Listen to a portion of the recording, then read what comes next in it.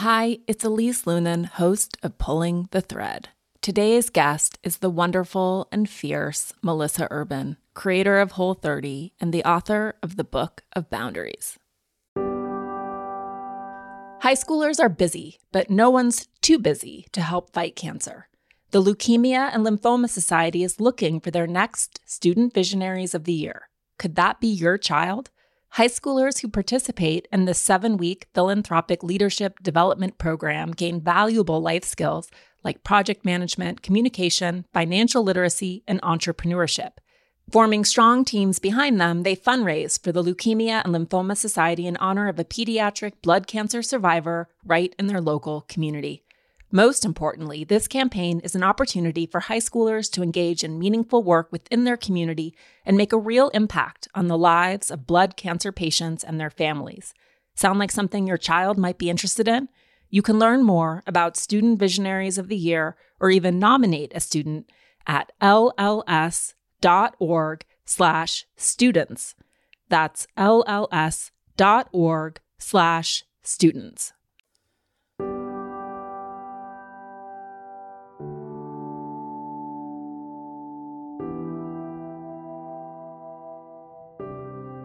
Hi, it's Elise Lunan, host of Pulling the Thread. I'm an author, podcast host, and parent who built a long career in media. I grew up in a state of perpetual curiosity, investigating the world and asking a lot of questions. In this show, I chat with culture-defining leaders, thinkers, and experts about this rare moment that we find ourselves in and how to think about our own lives and experiences within a larger social and spiritual construct. Boundaries don't tell other people what to do. They tell other people what you are willing to do to take responsibility for your own needs and your own feelings and keep yourself safe and healthy. And they actually are, as we've discussed, a gift to your relationship. They make relationships better. And when you turn it around on its head like that, I think number one, that helps people understand all of the benefits to your relationship when each party does take responsibility for how they feel and for their needs. And it also gives you a sense of empowerment. I think people feel like, oh, I can't set boundaries because what if the other person won't do it or doesn't say yes? And when I tell them, oh, no, your boundary cannot depend on somebody else. It is only dependent on what you are willing and able to do. So says Melissa Urban, a woman who can do everything. Not only is she the founder of Whole30, she's a 6-time New York Times bestselling author. Her latest is the subject of our conversation today. It's called The Book of Boundaries, Set the Limits That Will Set You Free, which is the result of helping her community navigate through their relationships to pretty much everything as they begin to fix and adjust their relationship to their own bodies and food. She is a fierce proponent of self-efficacy and a commitment to showing up for yourself in all aspects of life. The woman does not back down. In our conversation, we discuss what a boundary even means and how difficult it is for us to address what's at the root of establishing them, which is our needs. Melissa guides us through relatable scenarios, like with the in-laws or a boss, where boundaries might be missing. And we talk about the qualities of niceness and how they can get in the way of caring for ourselves. Melissa, who is incredibly direct, distinguishes between the quality of niceness and the quality of kindness in a very profound way. And it all comes to this. We must first be kind to ourselves before we can show up with kindness in the world. Okay, let's get to our conversation. Are you going to dive right in talking about our moms? Is that where we're just going to jump right in, going straight to moms? Let's start with moms. No, let's start with the Enneagram. When you revealed that you were an 8, I was like, of course you're an 8. Because as I read the Book of Boundaries and knowing you as I do, I'm always so impressed by your bravery. And I think I'm an unfiltered person, but you just go for it. Have you always been like that? To some degree. So I have definitely always been known for not being shy about speaking my feelings. I have definitely often been accused of being like too direct or too blunt. Empathy is not a skill that came naturally to me for a variety of reasons. I had no empathy for myself, so it made it really hard to have empathy for anybody else. So I would always show up to conversations like super direct and blunt. Don't care about your feelings. I'm just going to tell you what needs to be said. I didn't like small talk. I wanted to get straight to the point. But that also comes from, I think, growing up in New England. Like in New England, we're not rude. We just don't need to talk to you. It's very transactional, conversational style. So I think all of that kind of plays into my personality and what makes me kind of more natural at setting boundaries. But over the course of the last couple decades, I've definitely learned to soften my communication style and speak to people the way they want to be spoken to, right? Recognizing that not everyone appreciates the bluntness that I appreciate. Well, I appreciate your bluntness and I find you fascinating. And in my experience of eights, and I don't know if this is true of you, but I'm going to guess that it might be, that sometimes that I wouldn't even call it there's a fierceness or quality of the way that you engage with the world that I think actually protects a very, very tender heart. And in the eights that I've observed, there is this desire of, I wish someone would actually do this for me. I'm going to show the world how I want to be protected by being protective. But that sometimes it's hard to find that beneath like such a strong veneer of truth telling. Yeah. When, that meme that's like, hey, check on your strong friends. That's us. That's the eight. Check on us once in a while. And I will say, I have done so much therapy and so much self-work that I no longer feel like that because I'm very comfortable expressing vulnerability and telling you exactly what I need from you or exactly how you can support me. People are not mind readers. And if I'm not saying to you, like, oh, I'm not okay in this moment, here's how, can you sit on the couch next to me? But like, let's not talk. I just want you present. Or can we get an hour so I can download my feelings onto you? Unless I say that very directly, people aren't going to know how to best support me. And then, yeah, I'm going to feel like, wow, why am I always proactively taking good care of other people and advocating for them and no one's advocating for me? Like the answer is I have to advocate for myself. And so I've become comfortable doing that and expressing the fact that like, yeah, there are certainly soft pieces of my heart and I want those to be cared for. And like, here's how we can do that together. Yeah.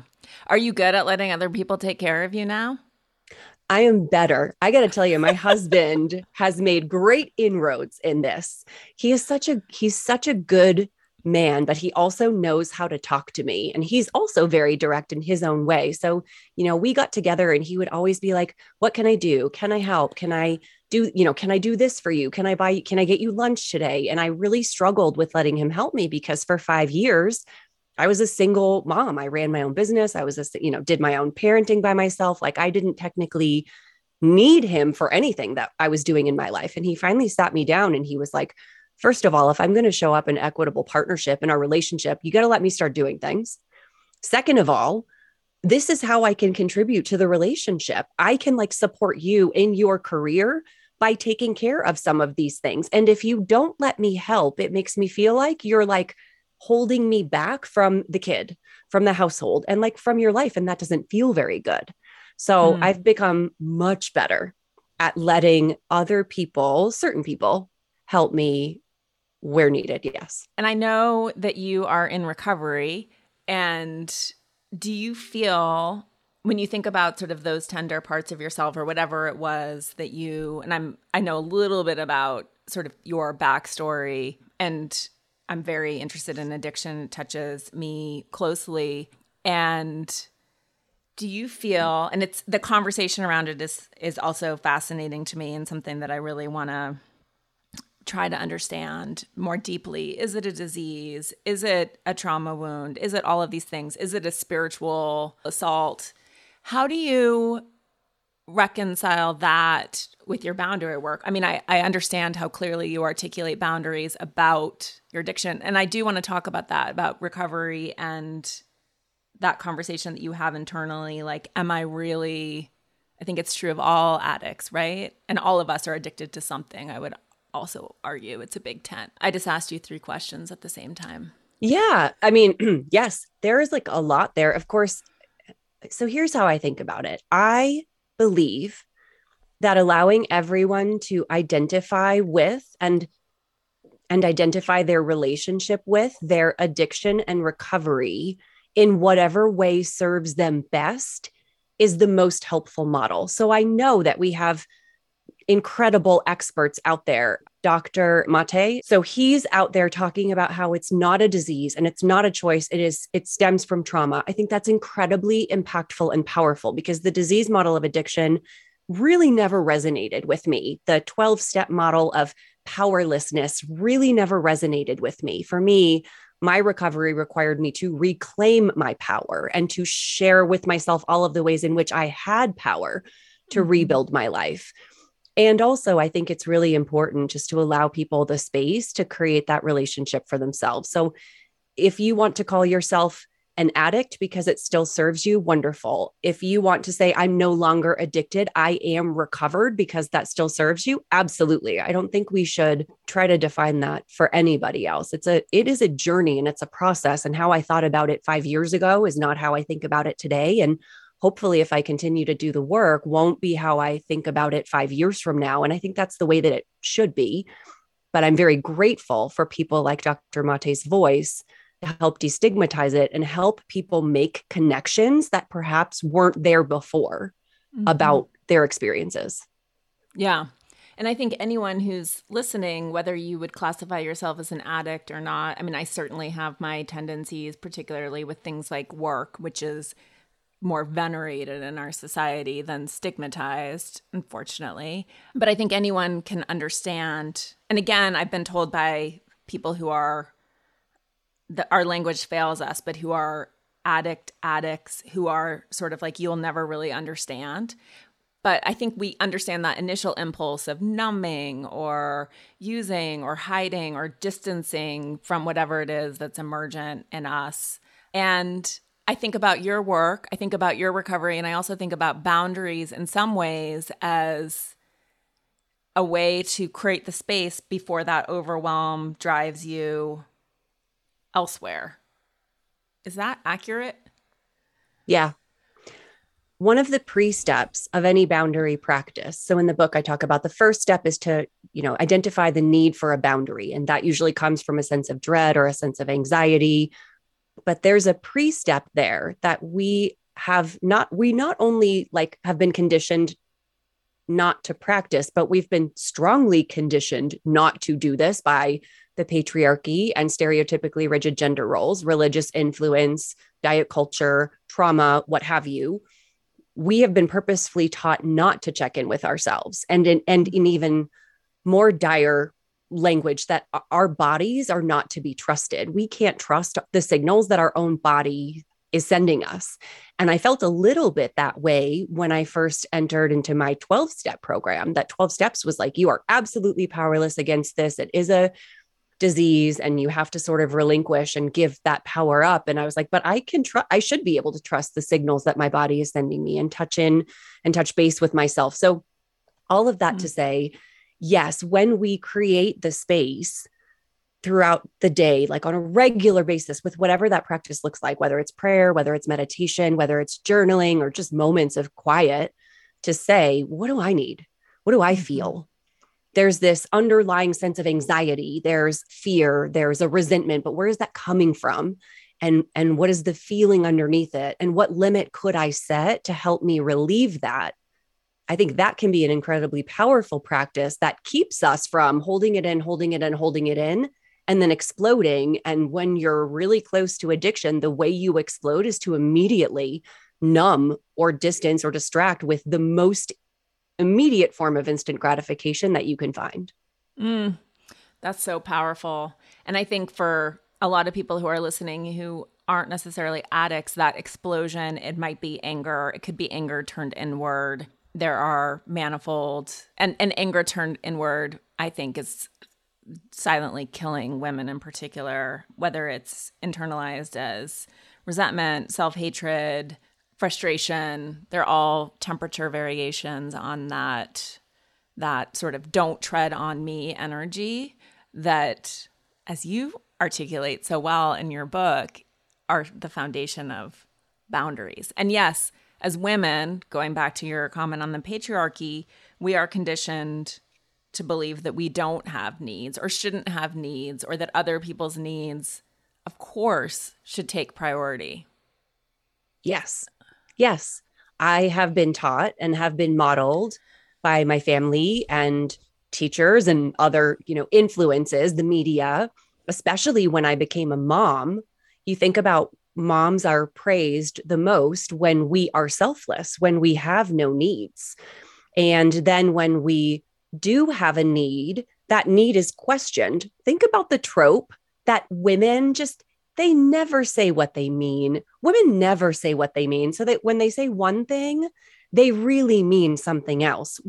This goes back to like school aged kids where, boys hit you because they like you, and you have to sort of interpret what a woman is really saying when she says something. So we have that to counteract. And then when we do have a need, we're immediately told that we're selfish, that we're cold, that we have too many rules, that we're creating distance. So yeah, no wonder we eat it and we swallow it. And we always say yes, even when we don't have capacity or when we don't want to. And we go along just to keep the peace. And we shove all of this so far down inside us until one day we can't and we explode.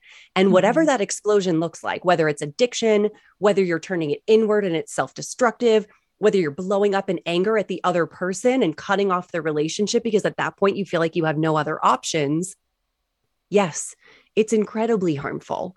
And it does us a disservice because it just continues to teach us that we can't trust the signals that we are feeling. Every time I swallow that sense of resentment, or I swallow the I want to say something, but I have to bite my tongue, it's like reminding my body that the signals that are coming up from me can't be trusted or should not be enacted. And that's problematic. That they're invalid too. Yeah.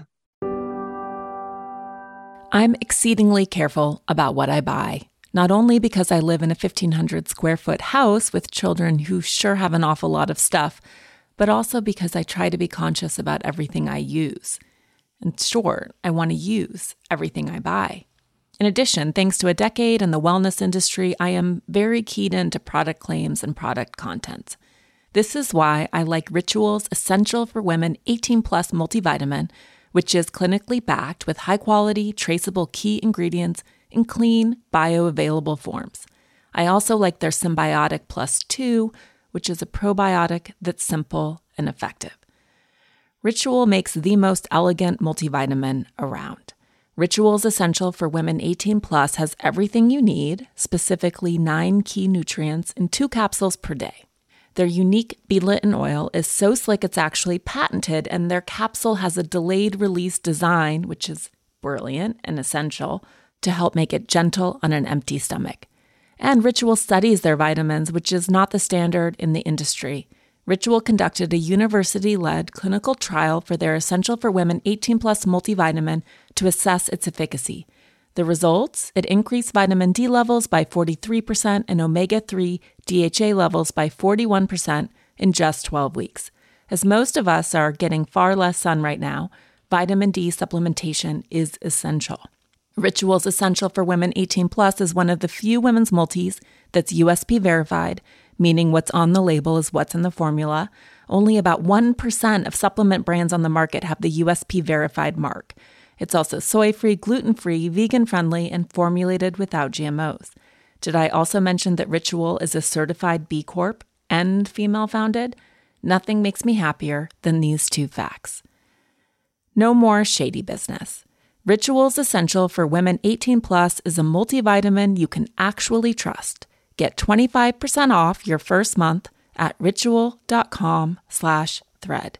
Start Ritual or add Essential for Women 18 Plus to your subscription today. That's ritual.com/thread for 25% off. One of the things that I think is so powerful about your work and the book, it truly made me uncomfortable in very powerful ways, because like most women, I struggle with this sort of, again, trying to find some sort of middle ground where, how do I land this nicely? How do I make myself likable while still not steamrolling or abandoning myself? And you just put it out there. So for people who are listening who haven't bought the Book of Boundaries, it's essentially, hundreds of scripts, and with green, yellow, red stages to certain interventions. effectively you escalate your approach with people who really are struggling to understand that you're laying down a boundary. But even with some of the greens, I was like, wow, brave. That's brave. Whoa, wow. I mean, how does it feel? And clearly you have practice at this. You stand for so many of us by standing up at all. How does it feel when people respond to you with criticism or that's unlikable? Or how do you process that feedback? I've had a lot of practice with that feedback, for one. I do think, and I've heard many times, almost always from women, when I share a green response, people will say that still sounds rude to me. And I gently invite them to unpack why. Why? Is it because I'm not a man? Because if I was a man and I said that in the workplace, nobody would think twice. Is it because you've been told by other people who benefit from you not having boundaries that when you set any limit whatsoever, it is rude or cold or off-putting? So I really invite people to question why they automatically assume that something spoken directly is automatically rude. Mm. If I share a boundary and somebody close to me says, wow, that came off as harsh, the first thing I'm going to do is ask myself, can I find it? Can I find it? Wow. Okay, hold on. Let me take a quick hot second. Was I maybe a little more harsh than I could have been? Was there a way to frame it just as directly, but a little more kindly? Have I been holding on to this for so long that I came out of the gate a little hotter than I might have wanted to? I'm going to ask myself if I can find it. If I can't, if I truly believe in my integrity that the boundary I just shared, please call before you come over and give us at least an hour's notice. If I can't find any way that that boundary is actually rude or cold, and I can see all of the ways that that boundary would benefit the relationship, then I acknowledge their disappointment. And I say, your response to my boundary is not my responsibility. Your feelings are not mine to manage. That takes practice. So I'm just looking because I'm wondering too if there is a difference in the etymology of nice versus kind, because you're a very kind person, I think. The etymology of kind is kin. The etymology of nice, this is interesting. Middle English in the sense stupid, nescious, ignorant, to not know. I don't know where to take either of these, but this is... I talk about the difference between nice and kind often because I say, I'm not nice. I don't offer to do things if I don't want to do them. I'm not that nice. And then people say, no, but you are nice. And I'm like, no, I'm kind. And there's a difference. When I think about people doing things to be nice, what I think about is this isn't something that I have capacity to do, that I have interest in doing, that I have the time or energy or money to do. Like, this is not something that, you know, in my own boundaries, I would normally say yes to, but I want to be nice because I want to be likable. Mm-hmm. So I'm going to say yes to you in an effort to be nice. And what ends up happening is that I end up showing up resentfully, begrudgingly, coldly, in a way that is not my fullest, happiest self because I said yes when I didn't really want to. Yeah. And what I think is kind, and if that comes from the root meaning kin, that makes so much sense in the effort of creating safety and trust in our relationship. If you ask me to do something and I cannot do it, I'm going to tell you no. And I'm going to do it nicely, but I'm going to do it clearly. And that is like the best thing to do in the interest of our kinship. Because I'm going to tell you exactly where my limits are. And you're going to know that I say what I mean and that you can trust what I say. When I feel free to say no to you, it means my yeses hold that much more value and meaning. And it improves our relationship. It is a true gift to the relationship when each of us say what we mean. That's really powerful. And I think too of nice in this context, and we obviously hear it's circulating in the vernacular, nice white people, etc. But nice does seem in some way like you're trying to perform something, manage. There's something manipulative about it, that you are trying to perform your niceness for someone. It's an act of self-reflection, whereas maybe kindness is more of an internal expression of something that you actually want to do for someone because you care about them. And that intention shouldn't be maligned. And I think we should culturally, obviously, we have a lot of work to do to unstrap women from this idea that we need to be always likable, always quote unquote nice, and that being direct, assertive is somehow inappropriate for a There's woman. also an element of like safety to this. I am nice as a woman to strange men, to men I know, to men anywhere. I'm nice because I don't want to get murdered, because I don't want to be assaulted, because I don't want to be harassed. So there's also an element where I understand why. And I'm talking about this from the privilege of being a white, straight, cis, able bodied woman. When you take that down to additional layers of privilege, there is a reason why niceness is of value to us in society. So it is a lot to unpack. And sometimes I think we have to wield our niceness strategically in an effort to keep ourselves safe. Yeah. Do you think that that's a trauma response for you? I mean, probably, sure, Yeah. probably in that probably. In my sexual assault when I was a teenager, 16, I learned a lot about what I thought was sex and love in a way that I now recognize was so incredibly messed up, but it colored all of my relationships for the next few decades. And yes, I definitely think I was the pleasure to have in class because I didn't want to rock anybody's boat anywhere. I didn't want anyone to even look twice at me because I was afraid if they looked twice, they would say, "What is wrong with you? You're not okay." And I wasn't prepared to have that conversation. So now that you mention it, Yeah. probably. No, I mean, I should tell people who are listening too that we share an editor, Wit, the wonderful, brilliant Wit. And in my manuscript, at certain point, she was like, "Do you understand this is a trauma response? Like, this is not a normal, Mm.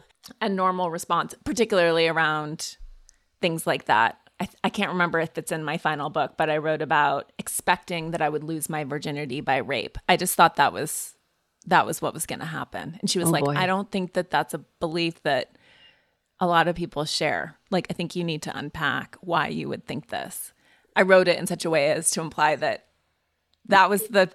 everyone thought that. Yeah. Yeah. Wow. But it's interesting that you think, and we don't need to go on a major detour here, but it's interesting to me that you think being nice would keep you safe. My belief was, if I am invisible or do not do anything to draw any attention to myself, that is how I will be safe. But that's how I did it. I did it by Yeah. always turning my homework in on time and never talking back and not getting in trouble and showing up at all of the family things anyway and not saying a word and smiling and being happy. Like I accomplished that by not ever giving anyone a reason to look at me. And I did that through my niceness, Mm, my malleability, my compliance. your compliance. And now I would say you are physically one of the strongest people I know. I know because I watch your Instagram videos while I sit on the couch. Yeah. And I think about like what that would feel like to try to do a chin up. I don't know how it's like very mesmerizing to watch you. But have you always been so physically strong? No, I didn't set foot in the gym until I got out of rehab in my 20s. I didn't play sports as a kid. I was very like uncoordinated, unathletic. I thought that was sort of my story. And I always preferred books to being outside and being physically active. So it wasn't until I got out of rehab in my 20s that I was like, okay, I need to reinvent myself as a healthy person with healthy habits. What would this healthy person do? She would start getting up at 5 a.m. and going to the gym 5 mornings a week before she did her full-time job. So, I mean, I have a 20+ year history with fitness, and I have been incredibly consistent with my routine. We are talking 5 mornings a week and a regular schedule. I also have very good limits around my fitness. It is very much coming from a place of self-care and not punishment or, Mm. any of that kind of negative mindset. But it took me decades to build to this level of strength. And I gain and lose strength relatively regularly as I flow in and out of whatever I'm choosing to do for movement. So when I'm hiking a ton, my pull-ups and my squat go down, and now it's winter and I'm back in the gym, and I'll probably work on my pull-ups and my squats a little bit more. But my only goal in the gym is to show up. It's just to show up and to check in with my body and think what would feel good today. And sometimes that's like lying around on a yoga mat and stretching and rolling around. And sometimes it's doing a really hard, heavy workout. And sometimes it's going for a 10-mile hike. And sometimes it's taking my dog for a walk around the block. But I show up, I check in with myself. I ask myself what would feel good today. And I just do that thing. Yeah. It's interesting how core so much of this seems to be to your process of self-healing. And the Book of Boundaries is another example. You're not a therapist, right? This is work that you've been practicing for decades. You're not an expert by learning, you're an expert by practice and sort of mechanizing a lot of these quote unquote healthy actions until they become just part of who you are in a way that I think is really beautiful, right? You're not prescribing something that you haven't lived. I have a really strong policy that I do not talk about things in which I feel like I don't have enough lived experience. Like I have a rule that I don't talk about any aspect of parenting, including setting boundaries with kids beyond the age of my own son. So he's 9. So if you want to talk about boundaries with kids between the ages of 1 and 9, I'm your person. If you want to talk about boundaries with teenagers, I'm going to send you to someone else because I don't have personal experience with that. So that's definitely something that I always work into the things that I talk about. But I always say with every newsletter, every Instagram post, I am always only just talking to myself. And if other people get great things out of it, I think that's wonderful. But I'm always just reminding myself, affirming myself, supporting myself, relearning things for myself. I think, and I believe in, I think it's the Glennon Doyle practice of like, I don't share anything until it can become about not just me, but about the collective. Right. And every time I have to think about how would I share this with other people, it helps me clarify how I feel about it myself. And I find that an incredibly beneficial act. Yeah. Well, and so often the personal is universal, but it takes a lot of work to process before you're really sharing something. You're sharing the moral of the story and not all of the unprocessed material. Yes. And the thing that I think is so interesting about boundaries, and obviously they've been having a cultural moment for a bit, as though it's the first time that any of us have encountered this concept, which in a way it kind of is, right? Because I think so many of us were raised thinking or believing, particularly women, maybe, but that it was our job to manage other people, right? That part of our way of showing up in the world is one, just fulfilling needs. There would be no problem, nothing to see here, but also that we should try to control our environment and control others. And boundary work is actually the opposite, which I think most people don't understand, that it is, you can only control yourself. Can you talk a little bit about that? Yes. So I think most people have a squishy idea of what boundaries are. But I think one of the most common misconceptions is that they are controlling. They're about telling other people what to do. And that goes hand in hand with feeling like you are responsible for managing other people's feelings. And it's exactly the opposite, which is, if you think about it, so incredibly empowering. Boundaries don't tell other people what to do. They tell other people what you are willing to do to take responsibility for your own needs and your own feelings and keep yourself safe and healthy.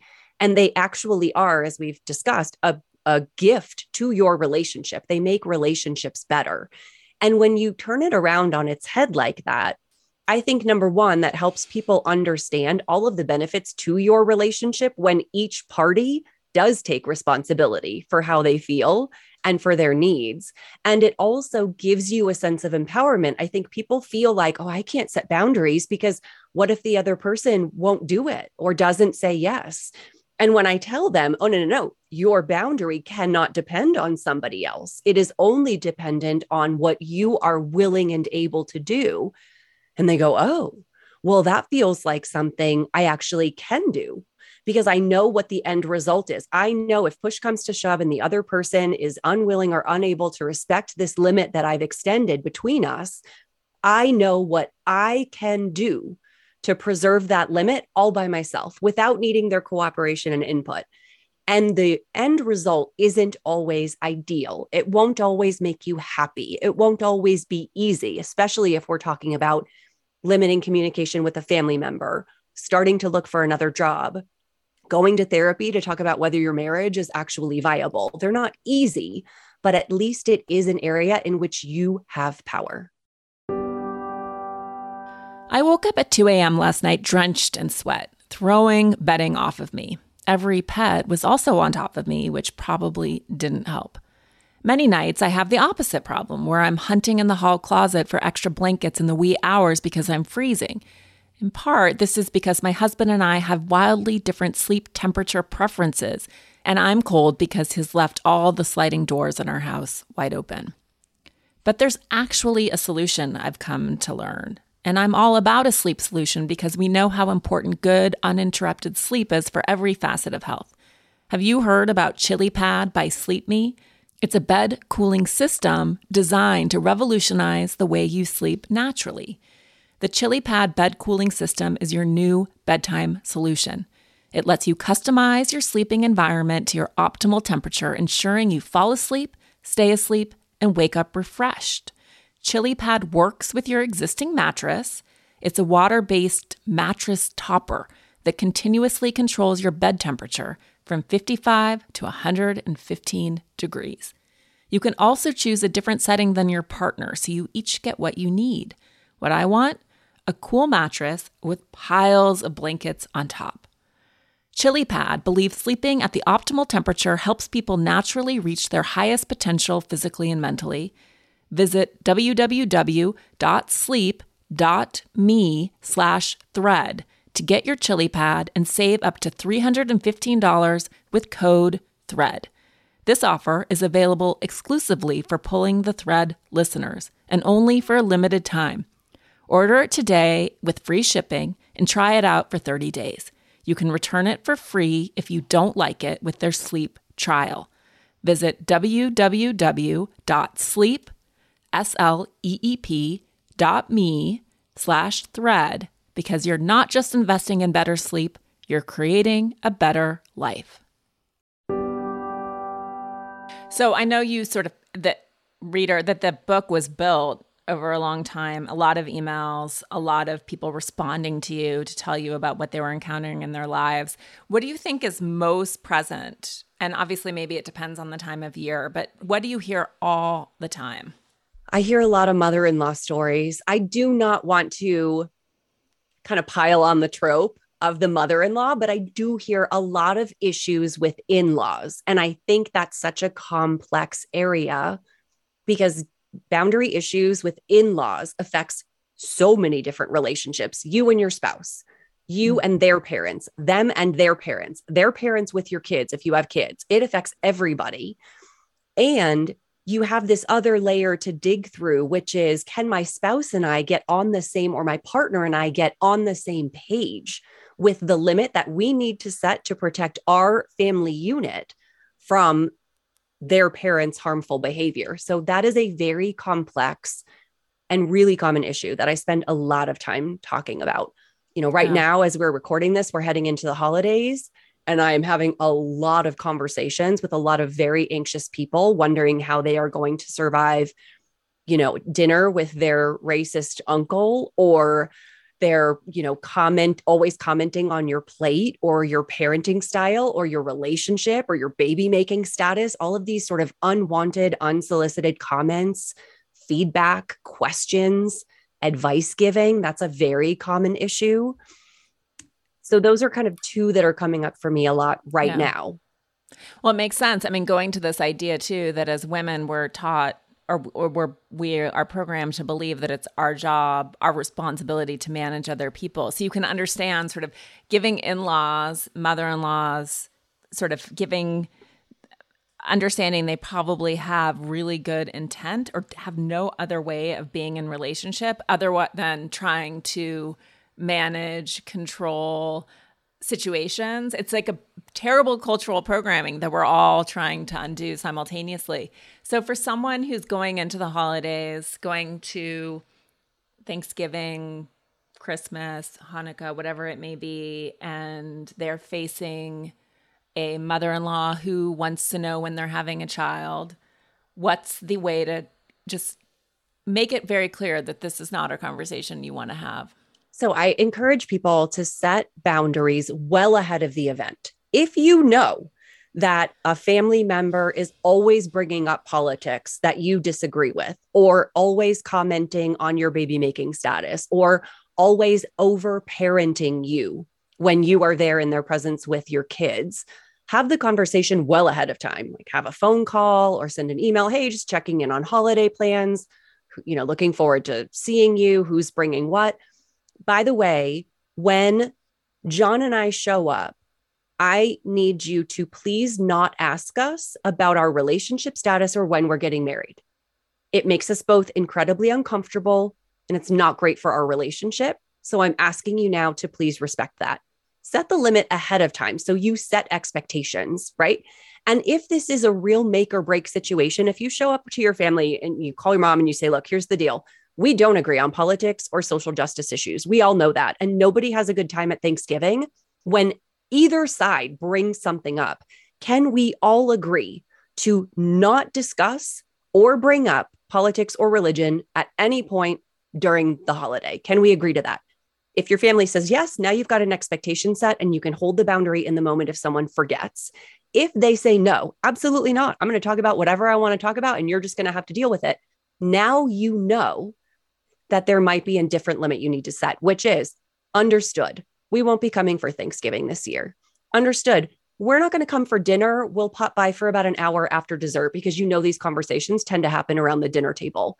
But at least now you have the power and the information to be able to set the limit that actually protects you and keeps you safe and preserves the relationship, because blowing up at people over Thanksgiving dinner is not a great way to preserve it. So set the expectation ahead of time and then use a yellow boundary in the moment to remind them. And the red boundary is, got it. I understand that this is not a conversation topic that you're willing to change.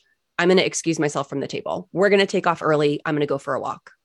And it's politics, obviously. I mean, we're just out of an election. And then where do you draw the line? And I guess we know this. We can't change each other's minds. Like, it's not going to happen at dinner, right? So is really the only recourse, again, going to what you can or cannot control to just not participate in the conversation? Or is there an injunction or social responsibility to have a confrontation? There is no right answer here. In that, I know with certain family members that I disagree with, that during calm, relaxed moments, I can have really productive conversations where I share how I feel about some of their views and how I find them harmful and how it could be problematic. And they listen and receive. And even if we don't end up on the same side of things, it can be a productive discussion where I feel heard. And I feel like at the very least, I have said, I'm not okay with this kind of language. And if you share that in my presence, I'm going to call you out on it and either ask you not to, or I'm going to excuse myself. In other situations and with other families, if you want to maintain any kind of connection, the only recourse you have is if this is a subject that you do not discuss. And I will not fault anyone for saying, I want to maintain a relationship with my mom. And the only way I can do that is if we don't talk about social justice. I completely understand and respect that. And I want you to be able to maintain that relationship. So it's very individualized. And again, I think the most important thing is, like, I'm not going to judge anybody else for how they choose to handle it. As someone who, obviously, as you mentioned, food, and then is a huge issue around the holidays for a lot of people, then a new year, new you, full of judgment and desire to change habits. And you've obviously done a lot of this work in your quote unquote process of becoming a healthier person post recovery. Did you start all of this work by setting boundaries with yourself? And then how do you uphold those boundaries with yourself with kindness? Self boundaries are so tricky. they're really tricky in that, first of all, I think a lot of people don't even realize that you can set boundaries with yourself. You always talk about boundaries in relationships, but you can and should absolutely set boundaries with yourself. And they can be so powerful because number one, you're the only person who has to agree. You don't need anybody else's buy-in or cooperation. And number two, setting a boundary with yourself can help you instantly reclaim time, energy, capacity. I think about the boundary I have where I don't check my phone in the morning before I'm done with my morning routine. If you set that boundary with yourself tomorrow and held it, think about how your entire day would flow differently, knowing that you were showing up proactively instead of reactively, that you were creating space to do whatever morning routine served you, even whether it was 5 minutes or an hour long. It would be an instant game changer. So those are the benefits. The challenges are that if you don't hold a boundary with yourself, like what's going to happen? Nobody's going to spring out of my closet and slap the phone out of my hand if I do roll over and check it in the morning. So it's really important, I think, to frame self-boundaries from the perspective of future you. I talk to future Melissa all the time. What decisions can I make today that sets future Melissa up for success, for happiness, for health, for success, for not being burned out, for not being overcommitted, for not being resentful? And in the case of my phone in the morning, me picking up my phone isn't just me picking up my phone. It means future Melissa is going to have a way crappier day than if I don't. And when I think about it from that perspective, it makes it easier to sort of ignore the immediate temptation in favor of the significant long-term gains. It does take practice. I don't always get it right. And that is okay because I do believe boundaries are a practice for a reason. And I think a self-boundary with kindness is if I do pick up my phone and look at it, I don't beat myself up for it. I'm not mad at myself. I don't punish myself with like a $10 fine in the swear jar because now that does feel punitive. Instead, I'm like, oh, okay, what happened to my day because I picked my phone up? Oh, it went sideways really fast. I read election news. It bummed me out, et cetera, et cetera. And I just say, okay, what can I learn from this? Tomorrow morning, why don't you charge your phone? Like tomorrow night, why don't you charge your phone in the kitchen? That way it's not even here and you don't even have to worry about picking it up. And now I feel like future Melissa is high-fiving current Melissa because I'm making a decision that is like guaranteed to make my life better. What's your advice for people who want to do health? I mean, obviously you have Whole30 challenges, which are a great way to participate with other people, not clearly as helpful and supportive when you're trying to change the way that you're eating. I finally have energy back after breaking my neck this summer, and I'm trying to move my body more. I tend to be judgmental towards myself and punitive and harsh. And yet I can feel that part of myself that's like, I want to be strong. I am doing this for the right reasons. I just want to move. It's not about vanity. How do you help people start better habits? That's a big question. So I've often talked about the idea of making the goal just showing up for yourself. I think very often we create these lofty, very specific goals. And I get why. I know that like SMART acronym and why goals that are specific and measurable and actionable. I understand that. But that can feel like a whole lot of pressure, especially if you have a habit of if you miss one day or you don't do it exactly the way you said you would, you say, well, screw it, forget it. I've ruined it all. And now it's not even worth doing anymore. And you're just going to revert back to old habits. If you make the goal showing up, so say you want to get stronger. Cool. What does that look like? It looks like I'm going to wake up every single morning and put on my exercise clothes and go into my, basement gym or my garage gym. If I get out there and I don't want to do anything, I don't have to, because guess what? I showed up for myself today and moving my body. I got up, I didn't hit snooze. I put on my fitness gear. I went out into the garage. I checked in with my body. My body was like, you kind of need a rest day today. And that's what I did. Awesome. If you get out there and you decide you want to work out for 5 minutes, you want to do something hard, you want to do something heavy, you want to go for a walk, whatever it looks like, if the goal is showing up, you can be really consistent with that. And that consistency is really what builds motivation. You can't rely on motivation for any new habit change because you won't always be motivated. But if you commit to action and you do that action consistently, that's what's going to keep you motivated. You'll be able to look back and go, I showed up for myself every single morning. Every single morning, I put my workout gear on and I went out into my garage. That is amazing. And when you become consistent, that's when you automatically, naturally just start wanting to do more. I see this all the time with people on the Whole30, where I'm like, your only job is to put Whole30 food in your mouth for 30 days. That's it. Just today. If it's Whole30, put it in your mouth. Don't worry about anything else. And then naturally, they're like, okay, is this snack really serving me? Would it be better if I added more protein to this meal? Where is my meat coming from? And could I start going for a walk in the afternoons now that I have more energy? It's a very natural process with consistency. So I recommend people chase consistency.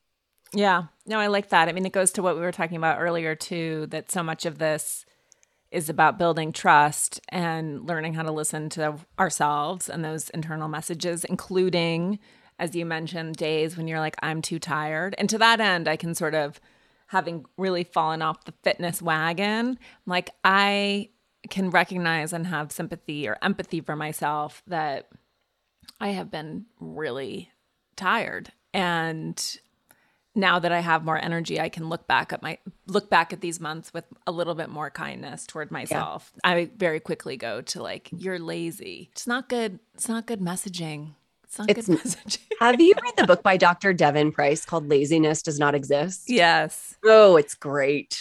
Yeah. It's great. And it's so funny because the people, like inevitably, anyone who comes to me and says, I feel like I should skip my workout today, but I feel like if I do, I'll be lazy. I'm like, you're the least lazy person. You are the person that is so deeply committed. You're like committed to a fault. It's not the people who just don't feel like it, or they just get demotivated, or they just rather scroll Netflix again, which is fine. But it's always the people like my sister who are so deeply committed and have told themselves what it means, like a story in their head about what it means that they show up 6 days a week for their workout, and what happens if they miss that one day, what it says about them. Those are the people that I have to talk off a ledge. And I'm like, I'm ordering you to take a rest day. How's that? The best thing you could do for your fitness today is to take a rest day. It's so interesting. And how much of our programming runs counter to that, which is just do it. And sometimes, of course, I've had those moments where I'm like, oh, I'm really glad I did that. I'm really glad I made myself do that. But more often than not, I think we just push to the point of exhaustion. And again, it just overrides or runs over all of those internal messages that are actually important to listen to. I thought one of the most powerful sections of the book was about setting boundaries at work. And I know, obviously, you have a company and you lead people, and I would imagine that has its benefits as someone who is probably willing to accept other people's boundaries and limits. And I'm sure you're extra conscious. But do you find as a leader that you are, this, I guess, would be sort of antithetical to what you're talking about, but that you are pushing your team to set their own boundaries? Do you see your team members not setting boundaries? No. So I don't. I think my team is very good at setting boundaries. I also, though, remind myself all the time, you can't set boundaries for other people. Right. Just because I would set a boundary around XYZ, I don't take meetings before 9 a.m., doesn't mean that it works for the rest of my team. So I don't encourage people to adopt my boundaries. Instead, what I do is I model healthy boundaries. I display them. I make sure that my actions match my words. If I'm saying we really value work-life balance and I really want all of you to enjoy your Christmas vacation, and then they see me sending emails over my vacation, that's a huge mismatch. So I'm very conscientious about not doing that.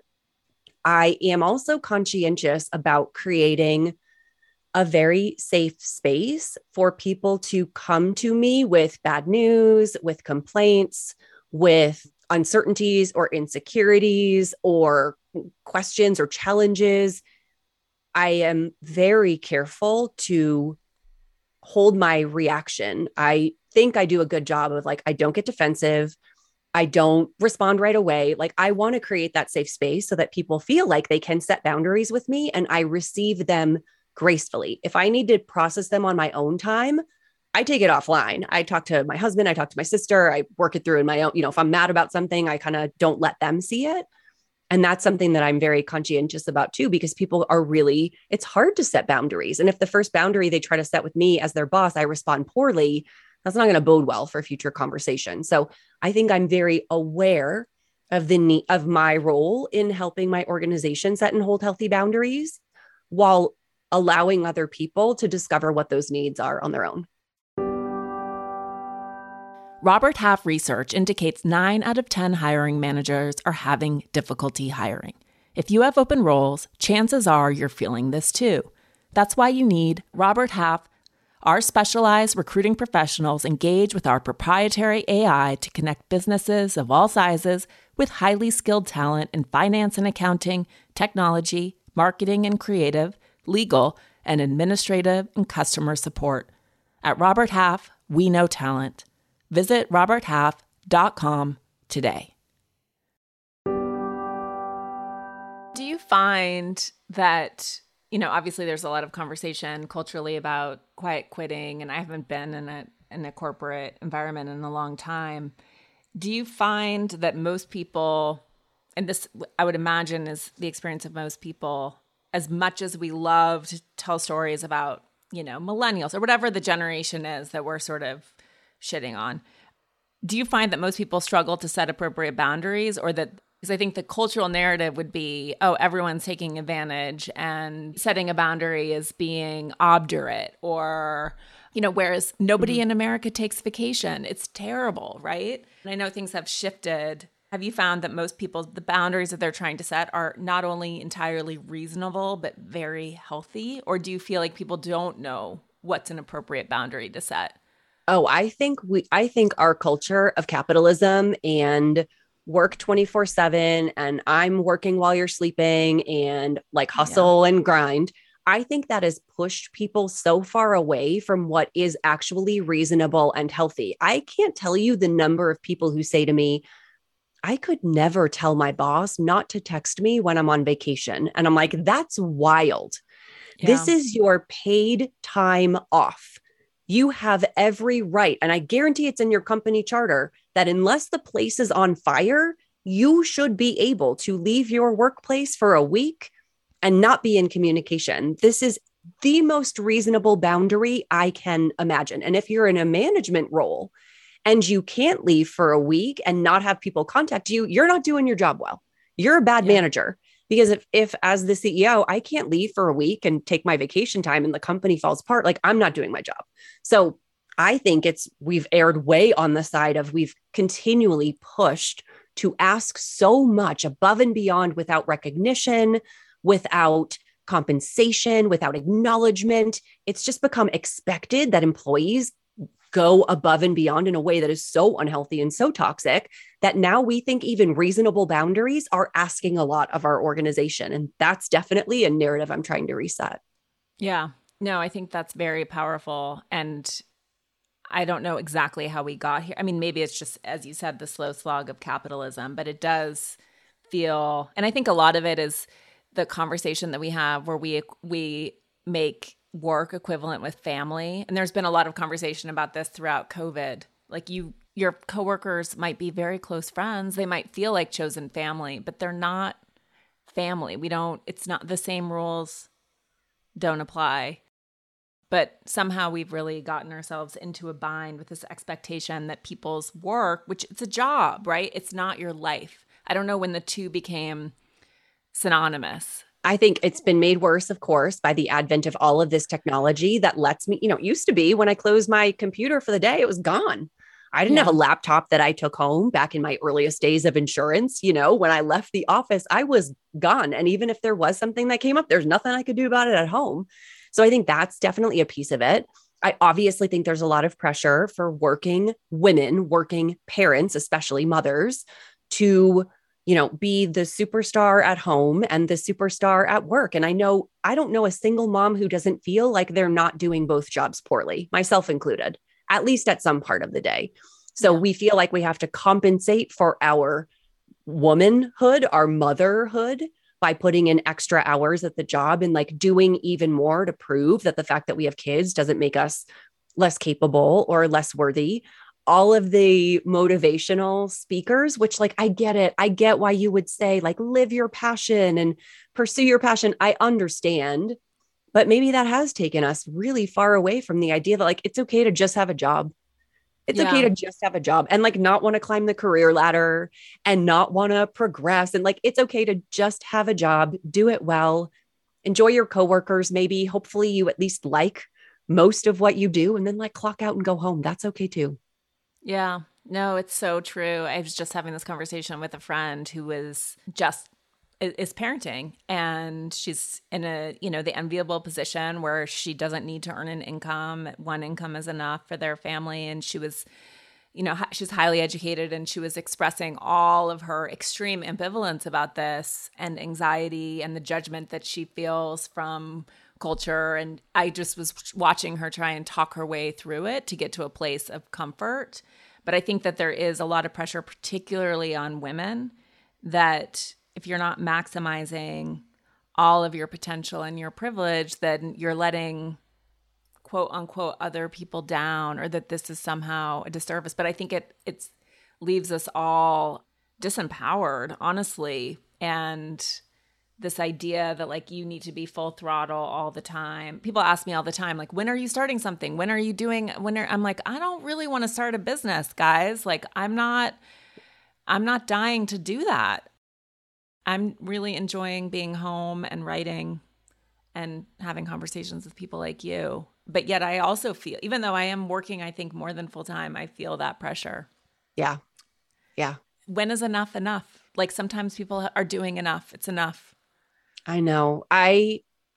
For me, when I got my concussion 4 years ago, that put a lot of clarity around the idea of when is it enough? Because I had Yeah. a physical constraint around where I spent and how much time and energy I spent on any piece of my life. And that provided tremendous clarity. And they often say that crisis is the only driver of change. That's the primary motivation for an intervention. And it really sucks that I had to experience that level of crisis before I had that clarity. But I think it did me a big service in that I now view this concept of enough and goals and how other people choose to perceive me. I view it very differently than I might have beforehand.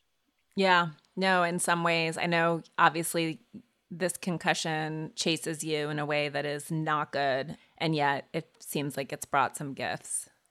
Yeah, I can say that now. I will never tell anyone, oh, you need to find the gifts and what happened to you. No, you can figure that out for yourself. If you choose to go there, I think that's wonderful. And if not, I'm not going to force that on you. But I did reach a point, and I mean, it's been 4 years, but I did reach a point where I was like, okay, I see the blessings that come through. I see the lessons. I do see the gifts. And for me, that's a really healthy place to land with it. No, this summer when I concussed myself, although I've not had the experience that you've had, fortunately, but I was immobilized with my broken neck, and my friend was calling me a broken robot. I mean, but that's really what it was like for me. I just like kept getting up to try to unpack or do lawn. It was like, no, you can't. Like, I know. you have a broken neck. I know. Sit down.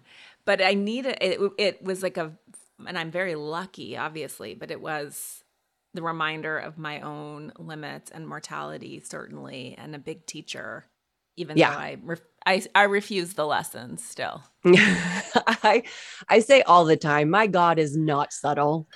He is so pushy. And like when he's being pushy, he's always but he is so pushy sometimes and snarky. He's very East Coast. And when I refuse, he's like, okay, I get it. I'm going to just like let you drag for a little while. And then I'm going to come in even hotter. So I feel like I have a very close, very deep connection one-on-one with God. And we talk all the time, every single day. And I do think that, yes, he got real pushy with me in some of those situations. And then when I finally just sort of like gave it up, that's where the lessons started to come in. It's hard though. Yeah, it's hard, but try easier, right? Try easier. Yeah. Yeah. I love that.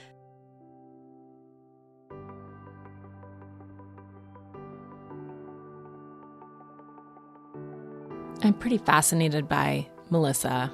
It's one of the weekly newsletters that I always read, and I watch most of her videos on TikTok and Instagram. And yes, she's the founder of Whole30, and so sometimes she talks about that, but more often than not, she's talking about boundaries. And honestly, it's fascinating, particularly because she really checks every word and every instinct that we have, particularly those of us who are inclined to over-explain ourselves or justify ourselves or throw it down ad nauseum so that we feel like we can establish a need. She's really quick to call that out and show that you don't have to explain. I mean, I'm just open to a page at random in her book, and it's do's and don'ts for crafting the perfect away message. This is for people at work.